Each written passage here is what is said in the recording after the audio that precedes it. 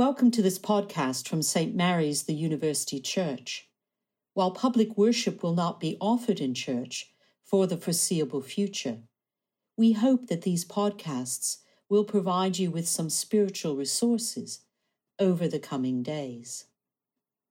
Today is Maundy Thursday, and the beginning of the three most solemn and holy days in the Christian year. After the austerity of Lent, traditionally, Maundy Thursday is a feast as we celebrate the Eucharist of the Last Supper. The vestments are festal. We sing the Gloria for the first time since Lent began. We are astonished yet again to see our Lord and Master wash the feet of his own disciples. It is a celebration of humanity and physicality before turning to the darkness of betrayal and abandonment. This Maundy Thursday, we cannot meet to break the bread and share the cup, or to wash each other's feet. But this does not stop us in these dark times from acts of kindness and of restraint, in faithfulness to Christ's new commandment. I give you a new commandment, that you love one another. Just as I have loved you, you should also love one another. Let us pray. Lord Jesus Christ, you have taught us that what we do for the least of our sisters and brothers, we do also for you. Give us the will to be the servants of others, as you were the servant of all, and gave up your life and died for us, but are alive and reign now and forever. Amen.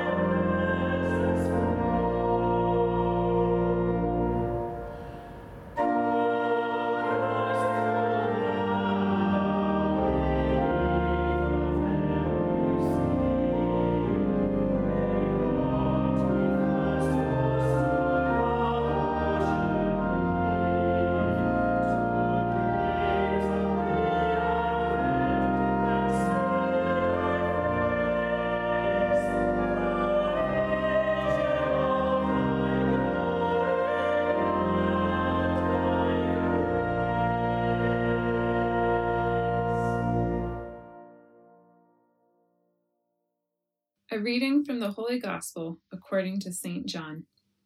Now before the festival of Passover, Jesus knew that his hour had come to depart from this world and go to the Father. Having loved his own who were in the world, he loved them to the end. The devil had already put it into the heart of Judas, son of Simon Iscariot, to betray him. And during supper, Jesus, knowing that the Father had given all things into his hands, and that he had come from God and was going to God, got up from the table, took off his outer robe, and tied a towel around himself. Then he poured water into a basin and began to wash the disciples' feet and to wipe them with the towel that was tied around him. He came to Simon Peter, who said to him, "Lord, are you going to wash my feet?" Jesus answered, "You do not know now what I am doing, but later you will understand." Peter said to him, "You will never wash my feet." Jesus answered, "Unless I wash you, you have no share with me." Simon Peter said to him, "Lord, not only my feet, but also my hands and my head." Jesus said to him, "One who is bathed does not need to wash except for the feet, but is entirely clean. And you are clean, though not all of you." For he knew who was to betray him. For this reason, he said, "Not all of you are clean." After he had washed their feet, had put on his robe, and had returned to the table, he said to them, "Do you know what I have done to you? You call me teacher and Lord, and you are right, for that is what I am. So if I, your Lord and teacher, have washed your feet, you also ought to wash one another's feet. For I have set an example, that you also should do as I have done to you. Very truly, I tell you, servants are not greater than their master, nor are messengers greater than the one who sent them. If you know these things, you are blessed if you do them." When he had gone out, Jesus said, "Now the Son of Man has been glorified, and God has been glorified in him. If God has been glorified in him, God will also glorify him in himself, and will glorify him at once. Little children, I am with you only a little longer. You will look for me, and as I said to the Jews, so now I say to you, where I am going, you cannot come. I give you a new commandment, that you love one another. Just as I have loved you, you also should love one another. By this, everyone will know that you are my disciples, if you have love for one another. Thanks be to God.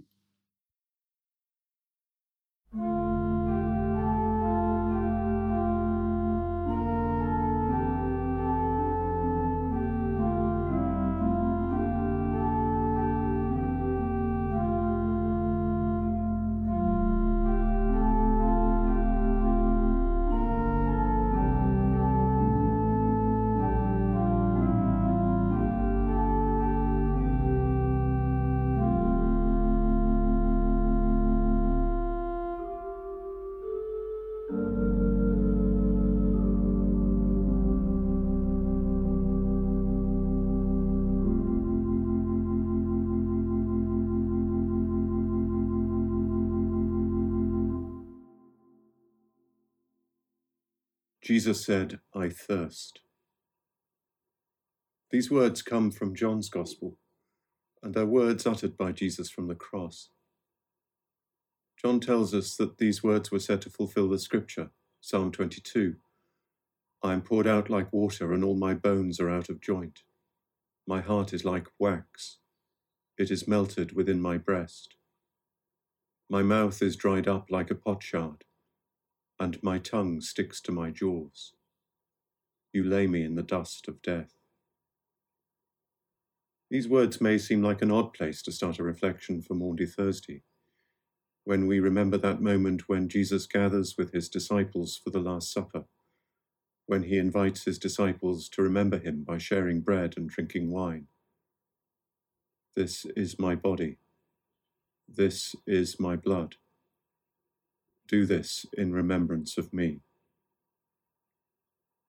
And yet this evening, we cannot do this. We cannot gather to celebrate the Eucharist. And we are hungry. We are thirsty. The important thing to remember is that when we gather to celebrate the Eucharist, every time we celebrate the Eucharist, we are not simply commemorating an event in the dim and distant past. We are being drawn anew into the mystery of Easter. We become part of that eternal drama of the cross and resurrection of Jesus Christ. And this is true because we gather to break bread, to drink the cup, to receive the body and blood of Christ. But this year, because we cannot gather to celebrate the Eucharist, we are perhaps drawn into the Easter mystery in a different way as we reflect on these words of Jesus. I thirst. Jesus is thirsty. And the Gospel tells us that those attending him gave him some sour wine on a sponge on the end of a branch of hyssop and held it to his mouth.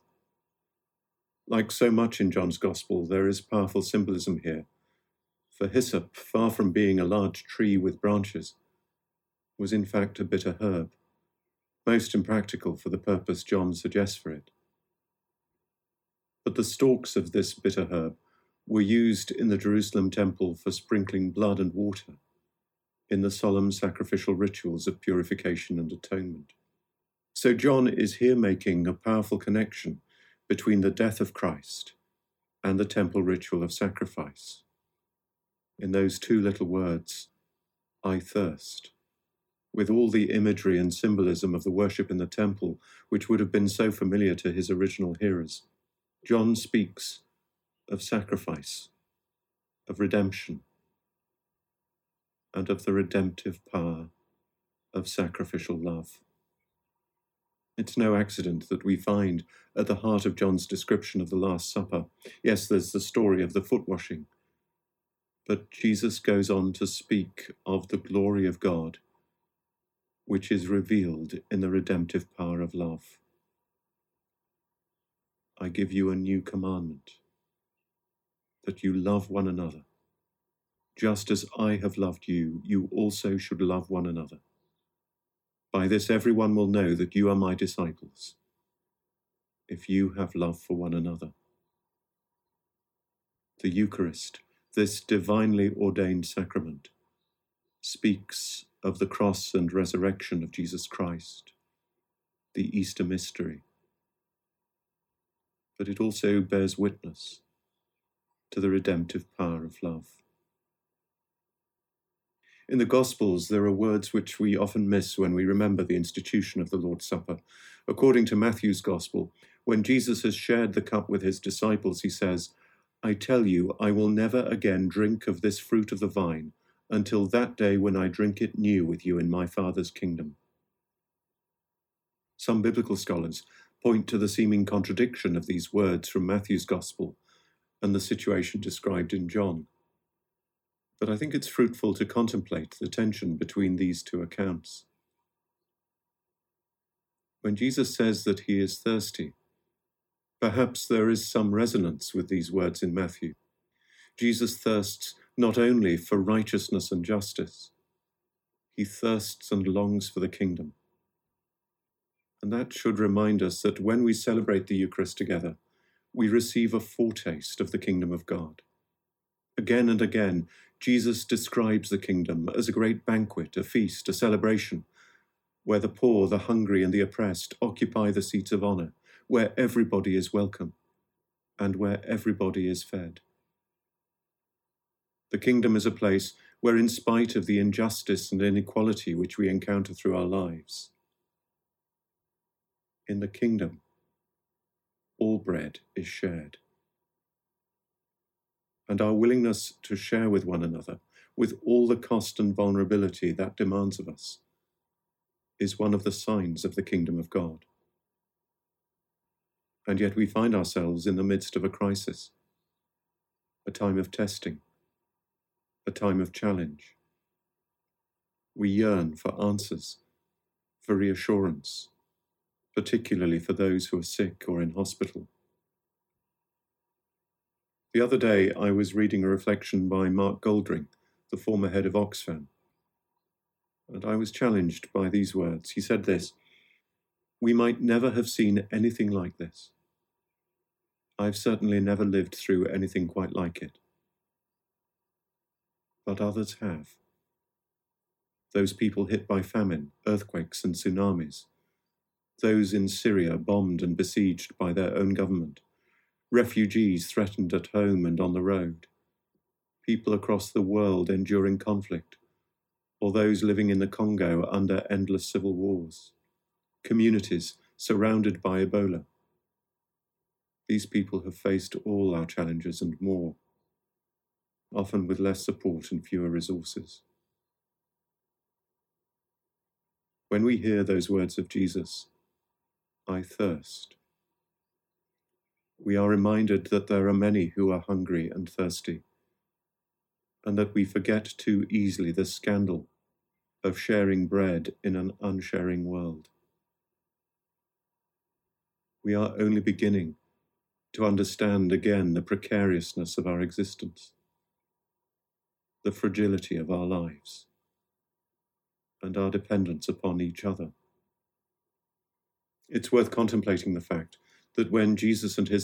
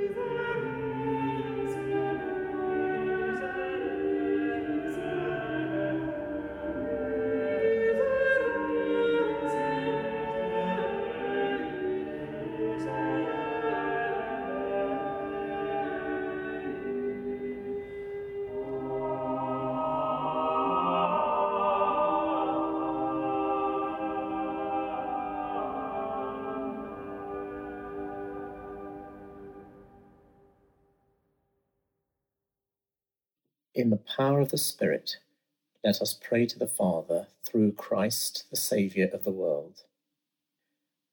Today, Lord, we remember that the new covenant, the renewal and transformation of your power to save that had been expressed in the Passover, and the anticipation of the coming of your kingdom, was made as you faced the prospect of death and betrayal. Help us, even though we cannot meet to commemorate it, to trust in its enduring power. Lord, in your mercy, hear our prayer. Wash us and make us altogether clean from all the sins that separate us from you. Help us humbly to minister to each other as you ministered to your disciples.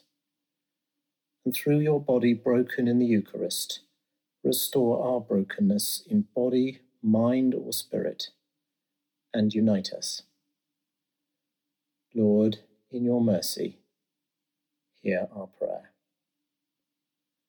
Today we recall your new commandment to love one another. Help us, especially now, to find new ways to love our neighbours, friends, and families, and new ways to express love, and so make manifest our experience of your love. Lord, in your mercy, hear our prayer. Today, especially, we pray for people across the world on the verge of death, asking you to comfort them and those they love with the knowledge that they are precious in your sight. Lord, in your mercy, hear our prayer. Our Father, who art in heaven, hallowed be thy name. Thy kingdom come, thy will be done, on earth as it is in heaven. Give us this day our daily bread, and forgive us our trespasses, as we forgive those who trespass against us. And lead us not into temptation, but deliver us from evil. For thine is the kingdom, the power, and the glory, for ever and ever. Amen. When the disciples had sung a hymn, they went out to the Mount of Olives.